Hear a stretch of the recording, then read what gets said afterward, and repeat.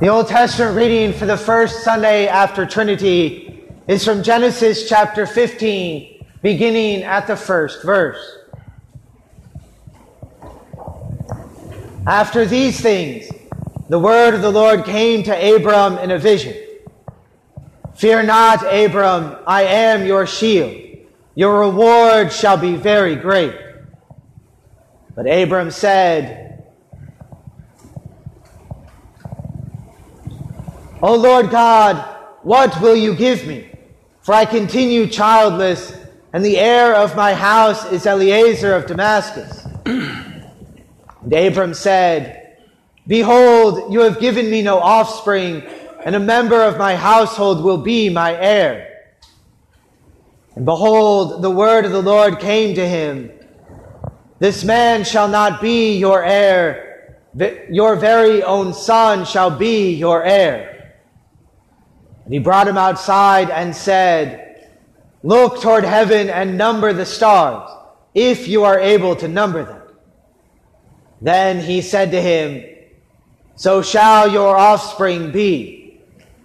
And he believed the Lord, and he counted it to him as righteousness. This is the word of the Lord.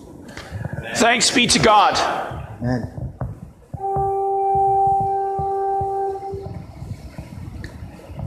I said, O Lord, be gracious to me. Heal me, for I have sinned against you.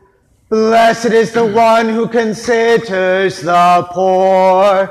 In the day of trouble, the Lord delivers him.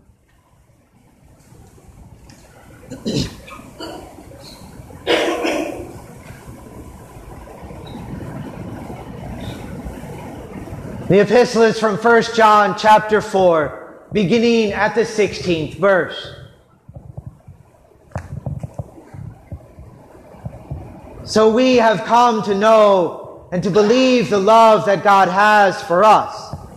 God is love, and whoever abides in love abides in God, and God abides in him.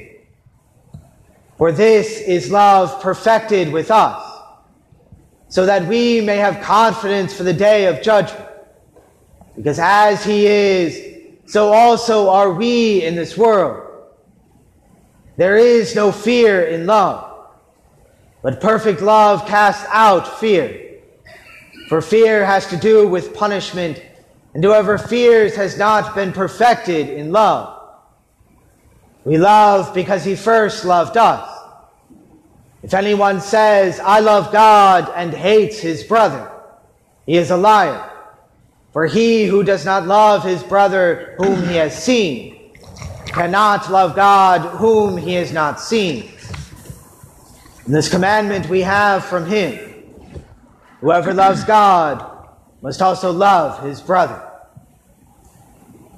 This is the word of the Lord.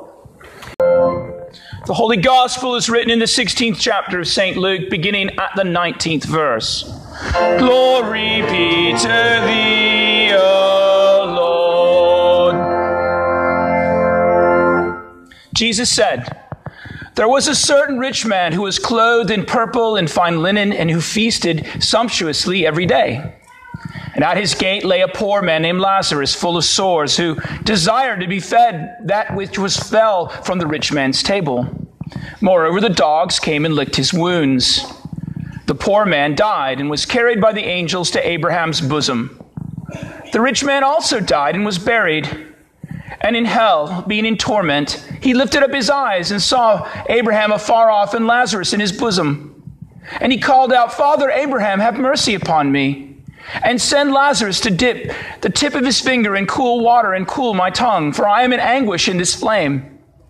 But Abraham said, Son, remember that you in your lifetime received your good things, and Lazarus in like manner evil things. But now he is comforted here, and you are in anguish. And besides all this, between us, a great chasm has been fixed, in order that those who would pass from here to you may not be able, and none may cross from there to us.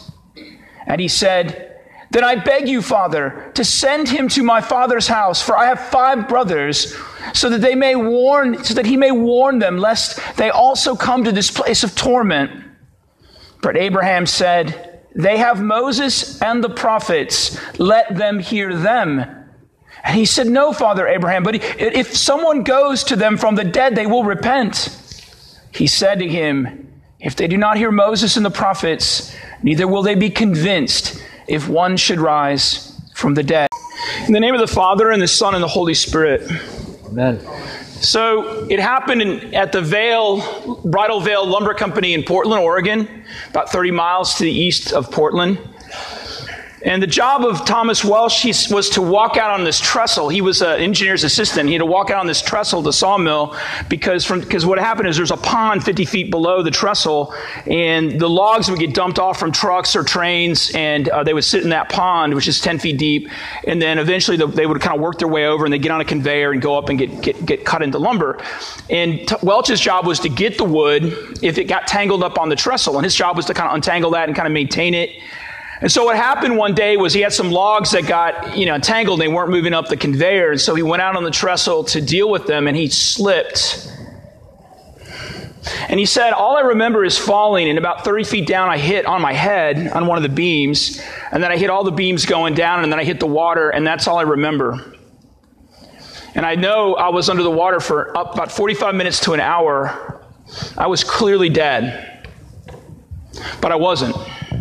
You see, I wasn't dead.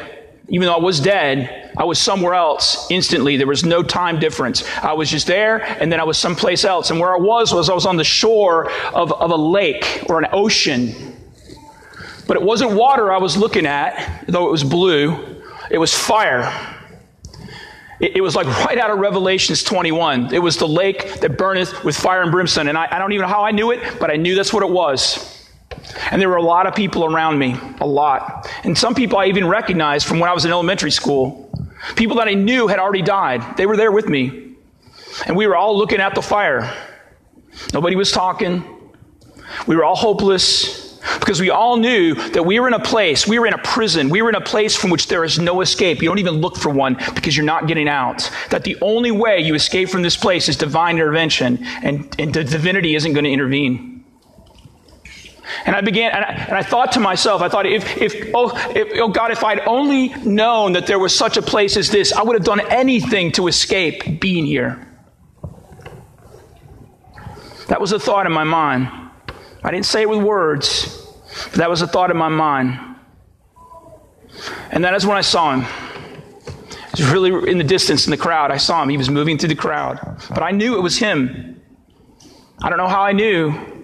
But it was Christ. It was Jesus. He was moving through the crowd. And I could see in his strong, confident, loving face who it was. And I thought to myself, now he's got the answer. He's the one who could rescue me from this place. He could do it. If only he would look at me. That would be enough. But he didn't look at me. He just moved through the crowd. And he came even with me, and I was hoping he would look at me, and and he didn't, and he kept moving away, and he was almost out of sight. He was almost on the horizon, out of sight. And he turned and he looked at me, and I was back in my body. It was like entering a house. And I could hear the people working on me, and I could hear the Brocks praying for me, especially Mrs. Brock. She was praying, "Oh God, don't take Tom. He's not saved." And then life came back into me. I opened my eyes and I spoke. In other words, hell is a real place. It's real. People go there.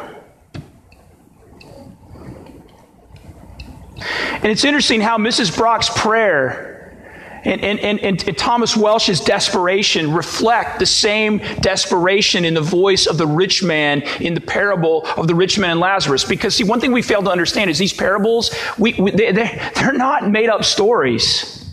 They're real stories of real people. It's just Jesus doesn't give us the specifics of who they actually are. They're real. And we read about this in Luke 16. How he cries to Father Abraham, "Father Abraham, have mercy upon me. Send Lazarus to my father's house, for I have 5 brothers, that he may testify to them so that they don't end up in this place of torment." And Abraham said to them, they have Moses and the prophets, let them hear them. They have Moses and the prophets, let them hear them. But he says, no, Father Abraham, but if one goes to them from the dead, they will repent. But Jesus said to them, what? If they do not hear Moses and the prophets, neither will they be persuaded though one rise from the dead. They have Moses and the prophets. See, this is the big mistake we, the church, make. We forget that the strength of the church is not our programs, or how winsome we are, or the gimmicks. It's simply God's word. Moses and the prophets. Consider what Jesus said. Because you see, I think we Americans in this life who are living in this time we are in right now, we live arguably better than the rich man who was clothed in purple and fine linen, who fared sumptuously every day. I mean, in this life, we Americans, we love our good things, right? We love our food channels and our good restaurants and our vacations and our conveniences and all the luxuries we have. We have more luxuries and better food and all this stuff, more than the rich man in this parable could ever have imagined. We have it.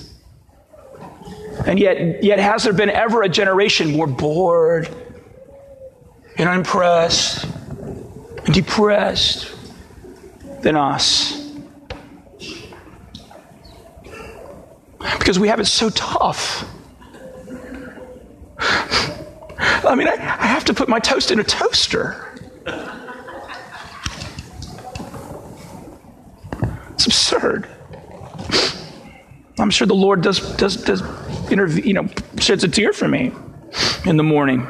We fare so sumptuously. Our vacations and our recreation, our healthcare, our cars. I mean, think about that. I mean, you used to have to actually walk there.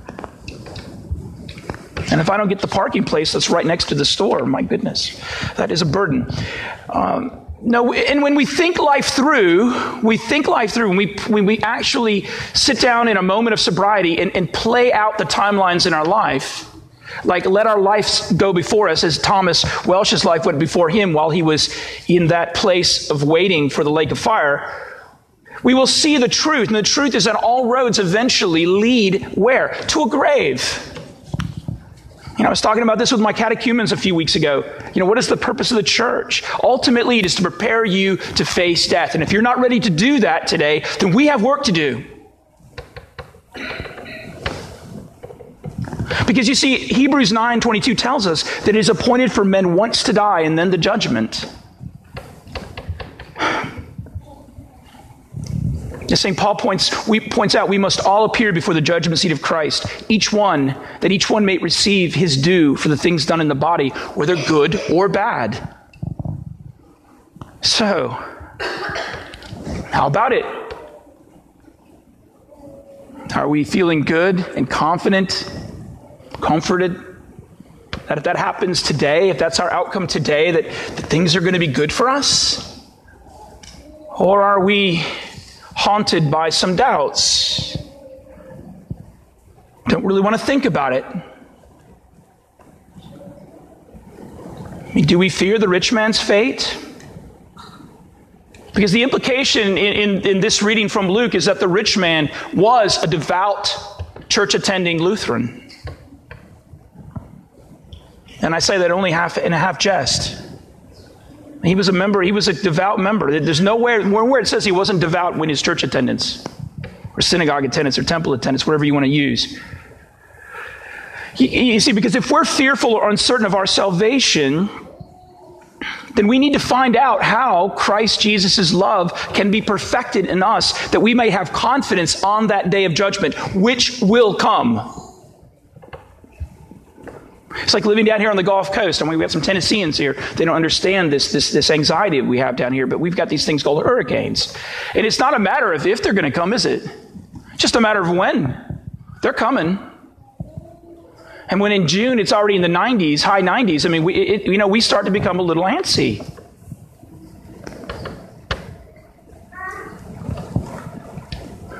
So what is the key? How do we find this comfort? how do we find this certainty? And Jesus gives us the answer through the words of Abraham himself. When Abraham says to the rich man in hell, he says to them, your brothers, they have Moses and the prophets. Let them shema. Let them hear them.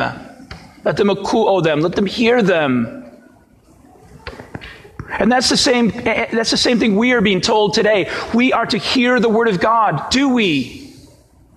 And if we don't, we should. Because hearing means that you're not just merely going to acknowledge sounds, but you're actually going to do what they say. That's why Jesus says, if you love me, you'll keep my commandments. You know, this is critical, important information that God has embedded for us in his word. Because that's how we receive faith, right? I mean, the great discovery of Martin Luther was that the just shall live by faith, right? From Habakkuk. Fair enough. Well, how do we get faith? Well, I cannot by my own reason or strength believe in Jesus Christ nor come to him. So how does it happen? Well, it happens, Paul tells us in Romans 10:17, that faith comes by hearing, and hearing comes by the word of the Lord. We have to hear the word of the Lord, the word of the Lord. Those are the words of eternal life. Therefore, we are to let the word of Christ richly dwell within us as we teach and admonish one another in all wisdom, as we sing the psalms and hymns and spiritual songs with gratitude in our hearts to God. I know the first hymn today was a little difficult. Were you singing with gratitude, that hymn? I don't know if I was. And I picked it. No, the true word of God is the word that now is at work within you who believe, as Paul says in 1 Thessalonians 2:13. And this is why it is so critical to our everlasting life that we be in church when the worship services are occurring. What a novel idea. Right? I mean, faith comes through hearing, and hearing comes through the word of God. The implication there is first is always preaching. We are not to despise the Lord's preaching in his word, as Luther explains in his explanation to the second commandment. Secondly, we are to study his word.